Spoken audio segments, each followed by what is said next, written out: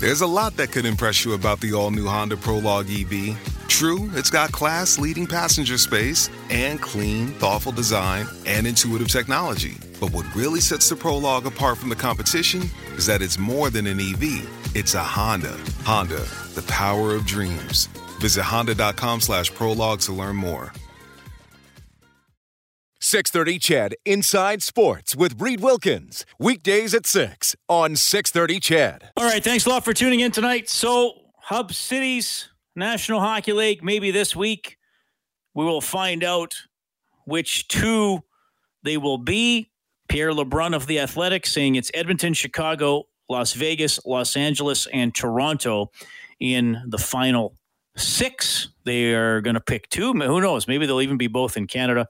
I would certainly think one will be in Canada. 780-496-0063 is the number to call or text. Of course, you could reach out to me on Twitter as well, at Reed Wilkins. I never know. And again, I don't spend a lot of time on Twitter, and sometimes people will reply to me on Twitter or ask me a question, and I won't even see it. Sometimes people will tell me about it. And that's not always a great thing because a lot of times people have a comment or a genuine question. Obviously, sometimes they don't. But I do sometimes miss stuff. But I did see something today. I'm not even sure how to process this. A guy named Barry on Twitter tweeted me. He says, "What's your prediction on the season, Reed? I ask you because I assume with glasses that thick, you can see the future." And a guy who knows all about the thickness of my lenses, because for home games, he sits kind of beside me. And if he ever turns to look at me, he could see the thickness of my glasses. And they are thick, Rob. It's Rob Brown on the line. Hey, buddy. Hey, how you doing? Well, I mean, I always equated thick glasses to smart people. I mean, all the smart people wear glasses. The thicker they are, the smarter you must be. That's what I'm going with anyways. Yeah, thanks for the spin. And my glasses get thicker. Well, I replied to this guy. I said, sorry, the glasses only help me see the other end of the room. I know he was having fun with me, so I thought I'd have a laugh with him as well. But my eyesight is obviously terrible without my glasses. I can see fine with my glasses. I have had bifocals now for a little over a year. I'm 46, so I got bifocals when I was 45, which is probably a little earlier than most people get them. But I needed them. Like my eyeball, Rob, if you were to look at it from the side of my head, like my eyeball is almost flat. Like it's so misshapen, and that's why my eyesight is so bad. Well, I remember at around age 40, I had 20/20 perfect vision till age 40. I read my book in bed, and I'm like, oh, I must be tired. The words are getting blurry. And I noticed it kept getting earlier and earlier. And now I'm at the point I got progressives, and I can't see anything without them, which is hard because when you're up in the press box, you've got 3 different lenses you're looking through, and to read something, I got to look low. To see the ice, I got to look high. So my neck's always at a joint because of the glasses. So bad eyesight has affected me now, but as I get older, it just seems to get worse and worse. Okay, so what percentage of hockey players do you think, or when you played, wore contact lenses? Not a few, not a lot. I mean, one of the funniest ones I heard when I was playing Claude Lemieux, who everybody hated, including most of the guys on his own team. We played against him in exhibition season, and he forgot his contacts, and he sent the trainer over to Mario and asked if Mario had an extra set of contacts that Claude could use during the game. And Mario said no for a lot of reasons, but he's like, yeah, it's not happening. And I don't know how that would even work if you're using someone else's contacts. I'm not sure Claude thought that one through, but I didn't know a whole lot. I mean, most of the guys I played with didn't seem like there's a lot of guys with glasses. I think I played with 1 or 2 guys over my career or against them that wore the goggles glasses, the sports glasses when they played, but they died off pretty quickly, and I think it was all vanity. No one wanted to be seen with those things on. Well, I still am shocked at the old pictures you see of Al Arbor playing with his actual glasses.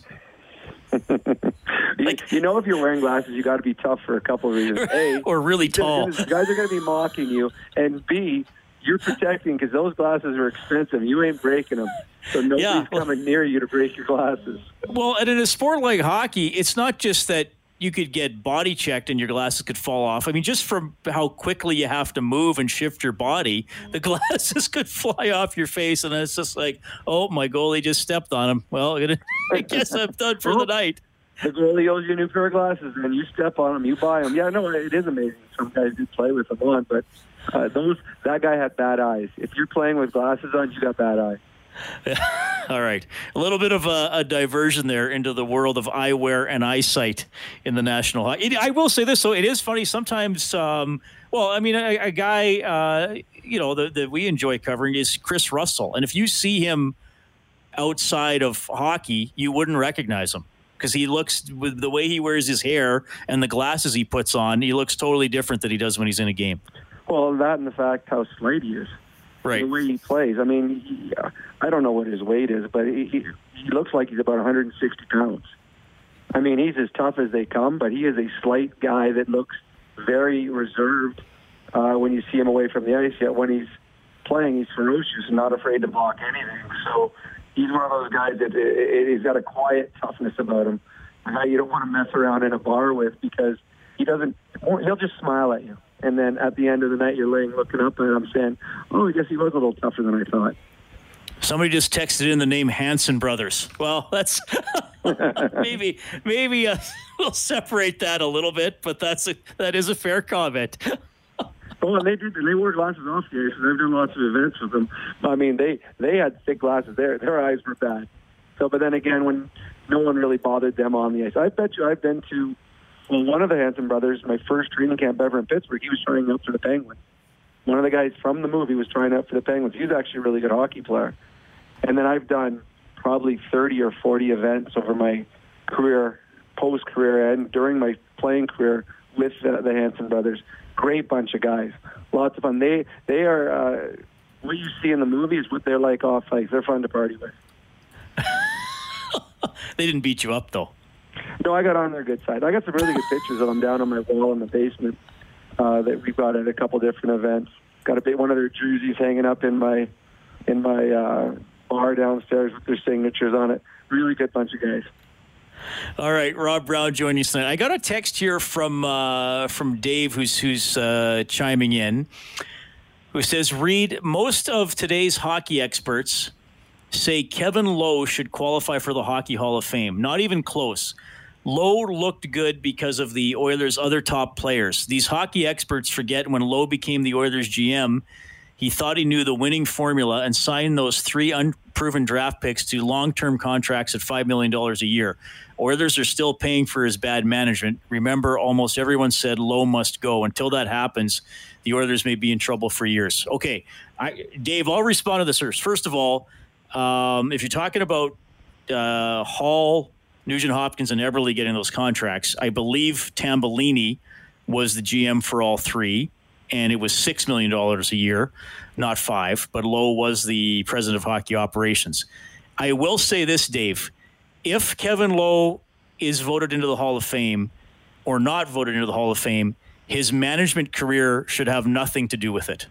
And Dave, maybe you disagree. Maybe if you say, well, if you didn't have a good career as a manager, you shouldn't be in. I don't think so, Dave. And Rob, I'll bring you into this to do. And fair point. There were a lot of great players on the Oilers. So if you say, Kevin Lowe wasn't even one of the top 5 players on his team, how can he be on the Hall of Fame? You can make that argument, but the management record. I mean, if Mario Lemieux, when he bought the Penguins, if the Penguins still would have gone bankrupt, you're not taking him out of the Hall of Fame, right? Well, so go a step further. If you're going off what they do post-career, Wayne Gretzky was not a very good coach. So if you're going off their manager or coaching careers post-hockey, well, all of a sudden Gretzky's coaching career wasn't very good. It's strictly what you do on the ice. That's why you're going in the Hall of Fame. You go into the Hall of Fame in a different category if you're a coach or a GM. As for, Kevin Lowe probably wasn't, or he wasn't in the top 5 best players on the team. But he was part of a team that was one of the greatest, if not greatest, dynasties in the history of the National Hockey League. And if you go through the Hall of Fame, now, and this is, again, I have no idea, but I'm guessing those Montreal Canadian teams that were winning, 4, 5, 6, whatever Stanley Cups in a row, there was more than 4 or 5 of those guys going into the Hall of Fame. So it's, there was the 6th and 7th and 8th and 9th best player on the team going in. Kevin Lowe had a great NHL career, and deserves absolute thought as being part of the Hockey Hall of Fame. And for what his accomplishments were, I mean, what did he have? 6 Stanley Cups when he played, Reed? Is that what it is for him? Yeah, because he got the one with the Rangers, too. Yeah. So, I mean, he was, I mean, his talent was very, very good, but it's his leadership, what everyone talks about.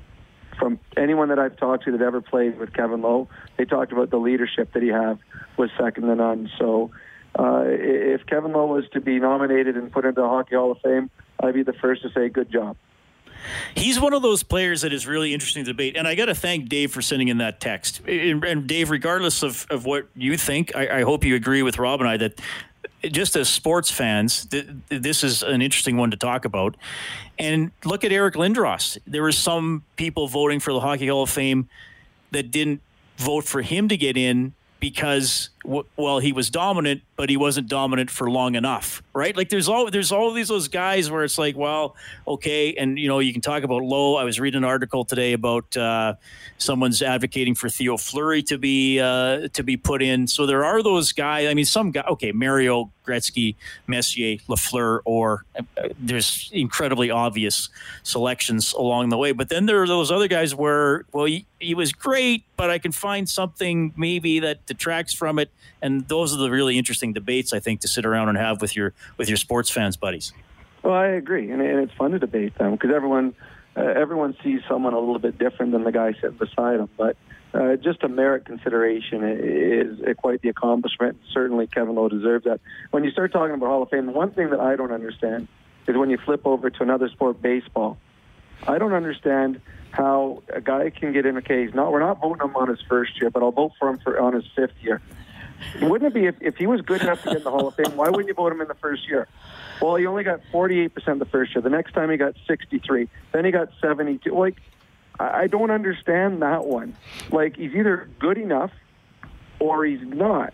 I don't think his career's been over for 10 years. He's not improving anything in the 10 years after his career. It's done. So how does he get better and get more votes as it goes on? I've never understood that. Yeah, baseball's weird with its Hall of Fame because you're raising the point that it's almost like they feel they have to make players wait it's almost like some voters think nobody should get in on their first try. I just quickly went to Baseball Reference. Mariano Rivera was the first unanimous selection. Ken Griffey Jr. got 99.32% of the votes the first year he was eligible. Like, who are the 3 guys that thought Ken Griffey Jr. should wait a year or 2 to get into the Hall of Fame? I mean, it's kind of absurd. Well, go down a little bit further, and you're going to find guys that are automatic Hall of Famers that didn't get in on their first or their second. Like, I don't understand that. He's good enough to be in the Hall of Fame, or he's not. I don't see how you can say, I'm not going to vote for him this year. I'm going to wait till next year. Like, that makes no sense to me. If he was good enough, he was good enough. His career, he didn't get another 100 strikeouts in the year that he was sitting out. He didn't hit another 50 home runs as a retired player. Yeah, so like, why are we waiting? So that, to me, it's just an arrogance or an ego thing from the baseball writers. Like, you know what? I didn't like something about him, so I'm going to hold off for 2 years and make him wait before he gets that call. So I just find that weird. Derek Jeter, 396 out of 397 votes. One guy. I know, and they never announce who it is either, too. No, they use some writers will make their ballots public, right? But they don't have to. Hank Aaron was just under 98%. I'm going to spend all night now looking at this list. Even Babe Ruth was 95%. 11 guys didn't vote for him. Well, that would be like, so Wayne Gretzky retires, and then he's up for the Hall of Fame. You know what? I'm not sure. I mean, in all honesty, Wayne Gretzky and Mario Lemieux, there's only one ball player that's ever gone in on the first thing with unanimous. So that means either Mario or Wayne in hockey, one of them wouldn't get in on their first ballot. I'm like, okay, or Gordie Howe or Bobby Orr. You know what? He had a pretty good year or a pretty good career, but we're going to wait. Year 3, I think, is when we're going to let him in. It just makes it. I don't understand that at all. And I'd love for someone in baseball to sit and tell me why someone as great as Ken Griffey, 7 players or 3 people said he's not good enough. When everyone knows he's going to be in the Hall of Fame. All right. Hey, hockey. We got some players skating. We have training camp probably July 10th. We both know that things can still change. Look, there, and I've said this several times. Like, I've talked to players who, and I've talked to players who aren't Oilers. It's not just Oilers I've talked to, who they'll play, but they're kind of like, I'm not sure. So that is definitely still out there. The 11 tests last week, the Leafs haven't confirmed it, but obviously it's been widely reported that Austin Matthews was one of the players. It's just such an interesting landscape, Rob, and it's not unanimous amongst the players that they're gung-ho to get back to playing. No, and you and I talked about this 2 months ago, that the players wouldn't all be unanimous for a lot of reasons. They're going to have to be put in quarantine. I heard someone the other day was 73 days as they're talking something along that line. They've got to come up with a way where they get to see their families. Players are not going to leave their families for that long. They just aren't. Guys are going to be having babies. They got young children. There's going to be births, deaths that are going to happen over that time amongst family members that they have to leave for. So that's just for the quarantine part of it. And then you look at the safety. I think once the players get into their bubble, they should be in a very, very safe place. I mean, I would imagine that the NHL is going to do, they're going to go above and beyond to make sure their players are safe, because if something goes wrong, well, all of a sudden you got to shut the league down and it ain't restarting. But you start looking about where you're going to host it. And at first, we heard that Calgary, Vancouver, Edmonton were talking about having training camps in the States. I watch the news. I watch what's going on with COVID in the States. I certainly wouldn't want to be going down to the States anytime soon. There's a government down there that doesn't believe there's a pandemic. There's states that open way too soon, and it's getting scary down there. So you got to look at that as a thing that, do I want my star players going down there and before they're in their hub city bubbles and training? Baseball training camps are shutting down. Tampa Bay shut down. They had 6 people skating. There's 6 players skating. They shut that down. Imagine when you get 30 players. It is not as easy as saying, all right, we're going to do this because we've got the dates and the government's allowing us. It's not that easy. And numbers are starting to go up in Edmonton. Numbers are going up in Alberta, which would look good 2 weeks ago, isn't as rosy as it was. So it is still scary. There's a pandemic out there, and the players, they've got, as much as they're hockey players, they're also people, and they got families that they care about. They've got families that maybe have people that are in a higher risk, that if they catch it, they could get sick, and they want to be able to be with those people if it happens. So I still think it's up in the air. I'm tending to, I don't know if I'm hoping or if I'm placing a small bet that it will start just because they will do everything possible to get it going. But I still don't think this is 100% that they're going to have a hockey season this year. Rob, we'll keep in touch. Great to have you on the show, buddy. Sounds good, Reed. Take care. That is Rob Brown, back after the break. All right, great to catch up with Rob Brown. We talked about glasses. We talked about eyesight. We talked about the Hall of Fame, and Rob gave his thoughts on the potential return of the NHL season. All right, we're going to have a really cool story. It's not all a positive story, but it is really interesting and very compelling. AJ Jakubic, Edmonton native, now on the radio in Ottawa, an incredible recovery from a huge health scare. AJ will take you through it next half hour of Inside Sports. Thanks for listening tonight.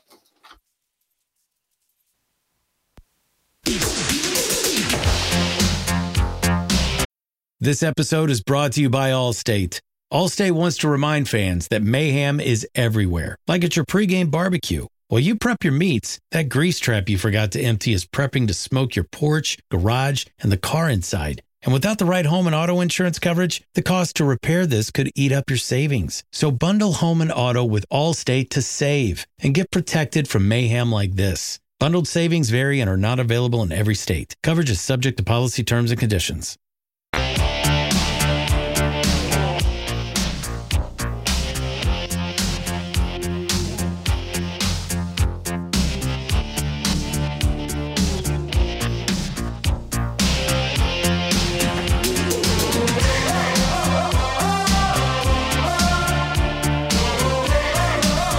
goodness.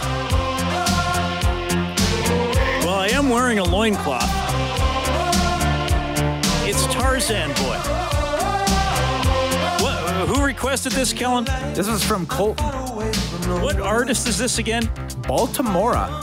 Oh, wow. I wouldn't have remembered that. This is a deep cut. Well, I think, but did they have any other hits? Nope. I'm sure there's some Baltimora fan out there.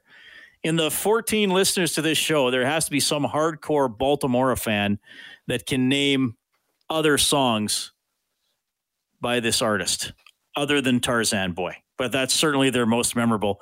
By request on the text line, 780-496-0063, a song you would like to hear coming back from break, preferably with a nice hard rock guitar intro, or Tarzan noises, I guess, will also fit the bill. I mean, why not?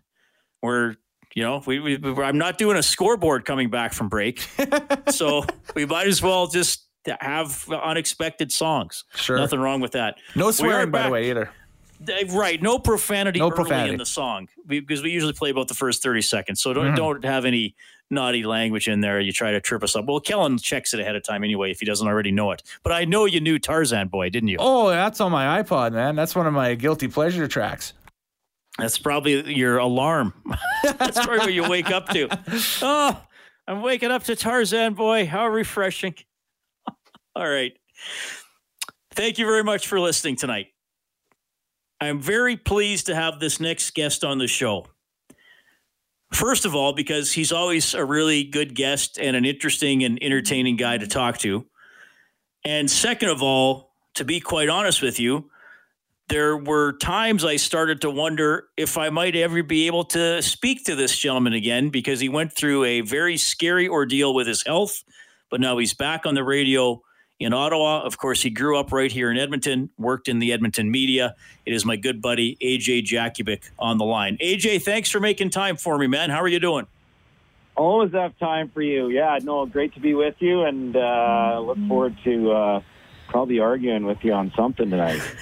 Well, I don't know if we're going to do that tonight, because I want you to be in the spotlight here. And thanks for doing this. I know you've been doing a lot of this over the last few days.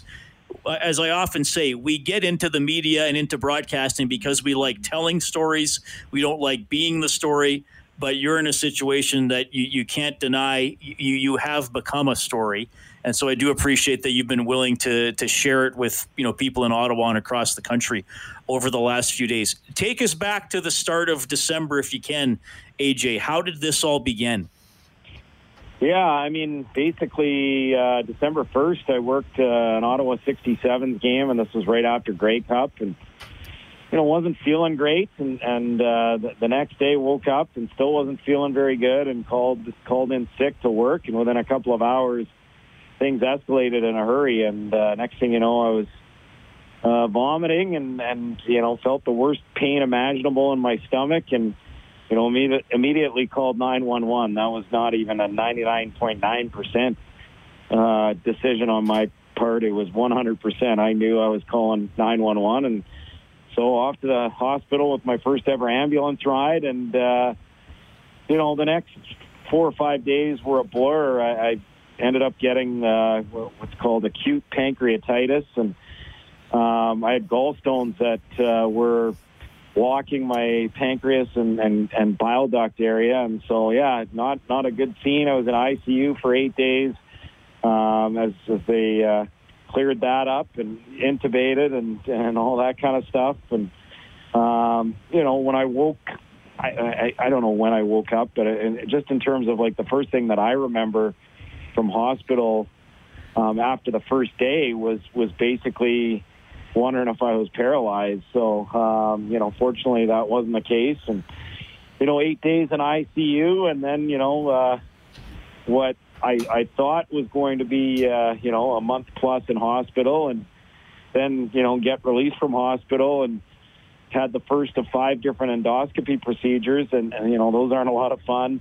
And after that, after my first one, about a week later, wasn't feeling great, had a fever, decided, okay, well, if this is still here in the morning, I better get back into hospital and just see what's going on. And sure enough, it was still there and back in hospital, and you kind of think, okay, well, maybe I'm going to be here for a day or a couple of days or maybe a week, and I was there for another month. So that was 66 days total. So, but you know what, just kept on battling away and, you know, got released from hospital on February 27th, which, you know, was a real blessing because, you know, COVID kind of hit a couple of weeks later, and can't imagine being in hospital without the support that I had, you know, from my parents who flew from Edmonton 3 different times and were with me for about, you know, the majority of the first 3 months, and my sister who flew out from Calgary, and, you know, all the people visiting me in hospital, about 80 plus. And so,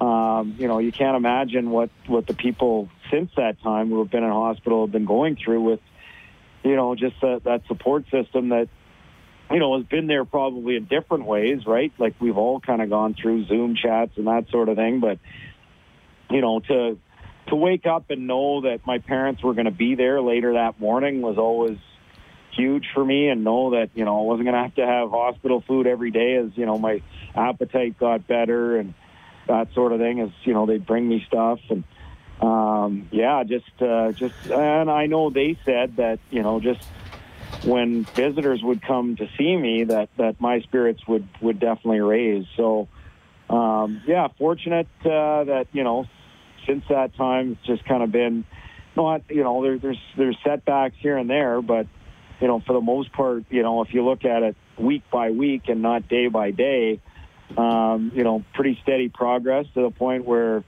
you know, I got cleared to go back to work last week, and, you know, 2 days non-consecutive. So I worked Wednesday, Friday, and now I'm back, you know, every day. So went on a little day trip on the weekend, you know, through Algonquin Park and to Muskoka for the first time. I'd never been, and figured I'd just do a day trip. And that was an 11-hour day, which basically included driving, a hike, a beer on a patio. I'm allowed to have kind of one beer max a day.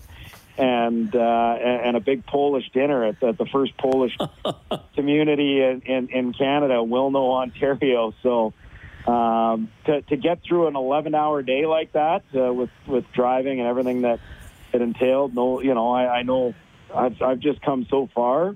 So AJ, let me ask you this: you had pancreatitis, and I've known a couple people who had that, including my dad, and it was extreme pain. But they got their pancreas out and we're back at it. How come? What happened to you that you kept on being sick? Yeah, well, there's various degrees to it, right? I've heard from a number of different people that have had, you know, different levels of pancreatitis where, you know, it's a couple of days in hospital and that's it. Or, but, you know, like I heard from someone today, just someone that I don't know out of the blue that messaged and thanked me for telling my story. And, you know, she basically said that, you know, she had, you know, major issues and couldn't walk without a walker for weeks and that sort of thing. And, you know, I know there's always the one thing when you're in hospital, you always appreciate the fact that there's probably someone in there that's dealing with something worse than you. And it's a pretty sobering experience. And you know, I know some, you know, I never met him, but my parents told me that, you know, they talked to his parents. There was someone in there from Pembroke that had been in there for 6 months.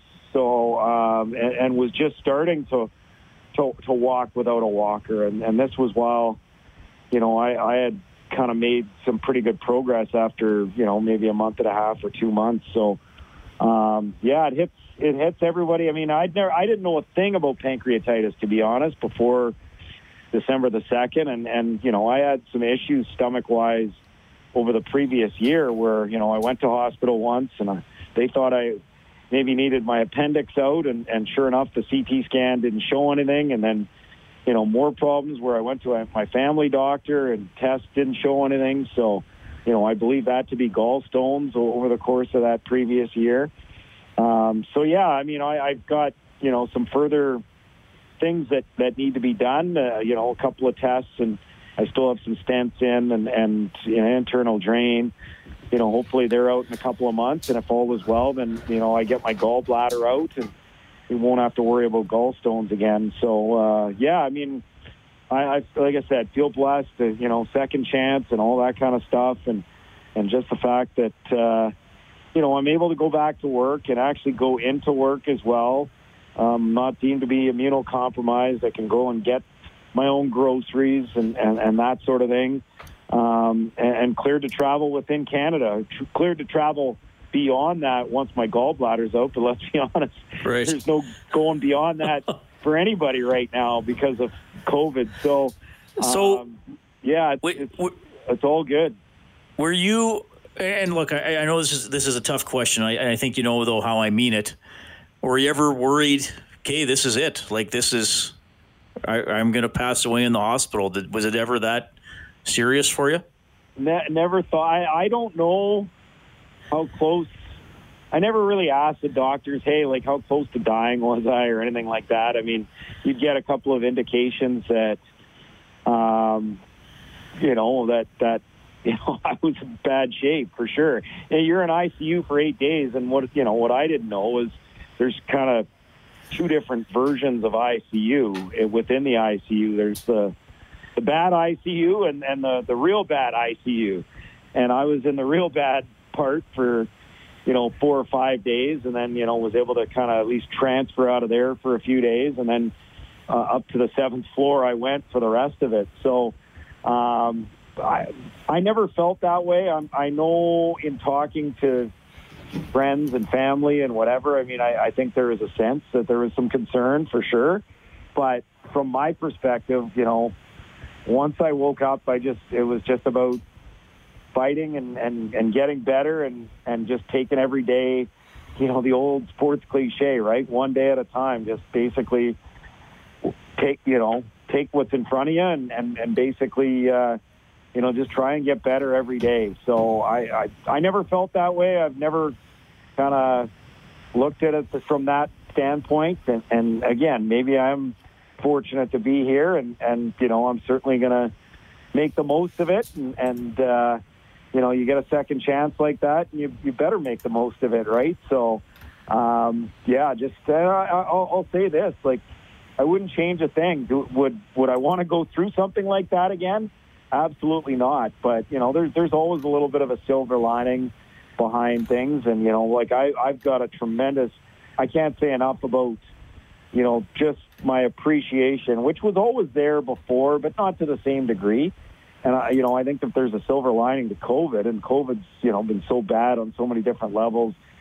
People losing jobs, businesses shutting down, people dying, frontline workers being, inundated with, just, a very difficult task, right? But, I guess if there's one silver lining to that, it's that those frontline hospital workers, doctors, nurses, staff, I mean, they get the recognition that they truly deserve now. And I truly appreciate it after my time in hospital, 66 days in there. And just, there's two types of people that are working, as a support staff member or nurse or doctor or whatever. There's the ones that are really good at their job and are awesome. And then there's the ones that are all that and, go above and beyond. The people that would come into your room when you're not even a patient of theirs, and they just come in to say hi, to check in to see how you're doing, to ask you to go for a walk, when it's not, where they've got other patients. And so, like, I have such a great respect for the job that they do. And so, I mean, there's that. There's just the support I receive from everybody, which, is so wonderful on so many levels. So, yeah, I mean, would I want to go through it again, Reed? Absolutely not.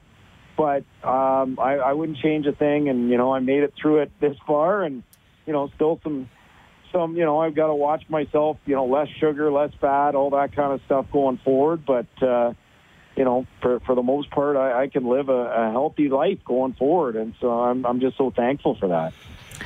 AJ, and we're going to have you on again, obviously, because we like having you on. But just in the final couple of minutes here, what did you miss most about work? And I ask that because I can't imagine missing work for that long. And I know the things that I love about my job or things that I like more than others. But if you said, what would you miss most about doing your job? I'd still only be speculating, right? You actually did miss your job for an extended period of time. What did you miss most?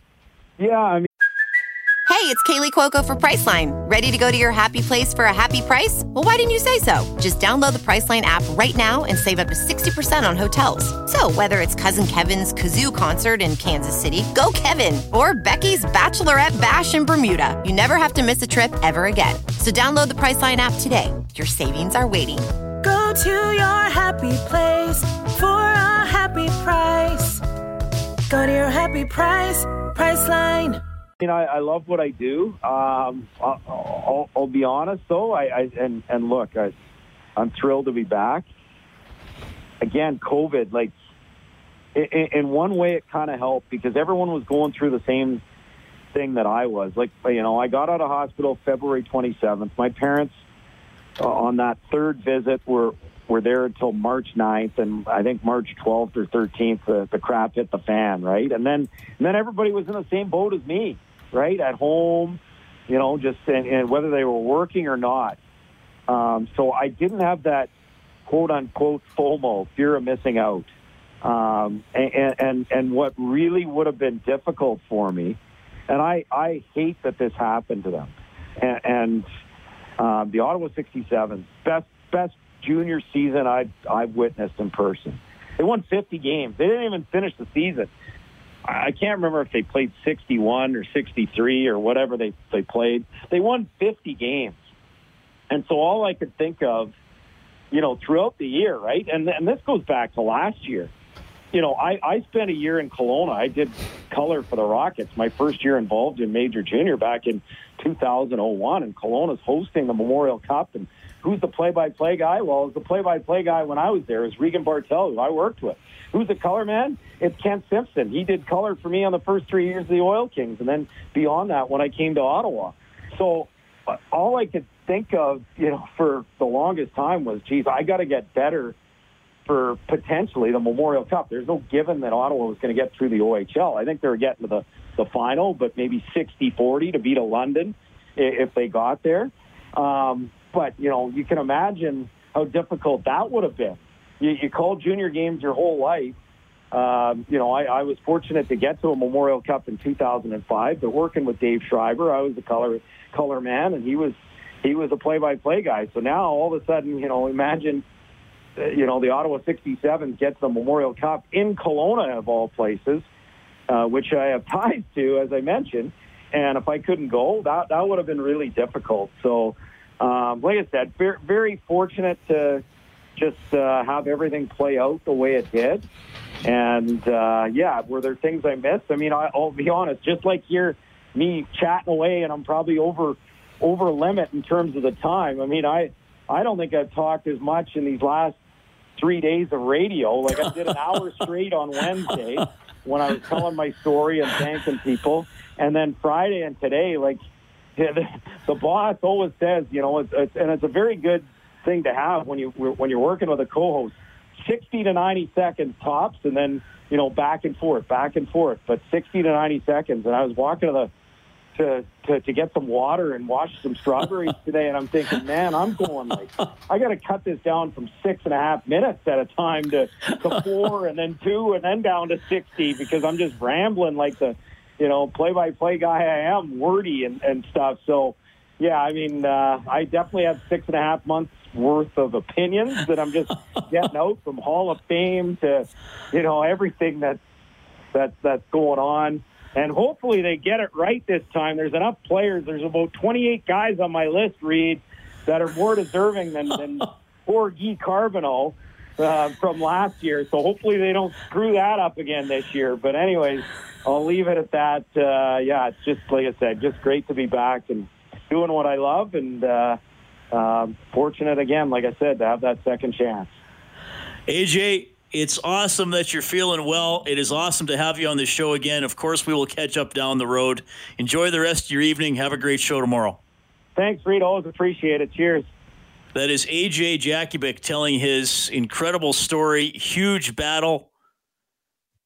6 months away from work, a lot of time in the hospital. He told you how it all happened, and he's feeling good. Awesome guest. That is AJ Jakubec. This is Inside Sports.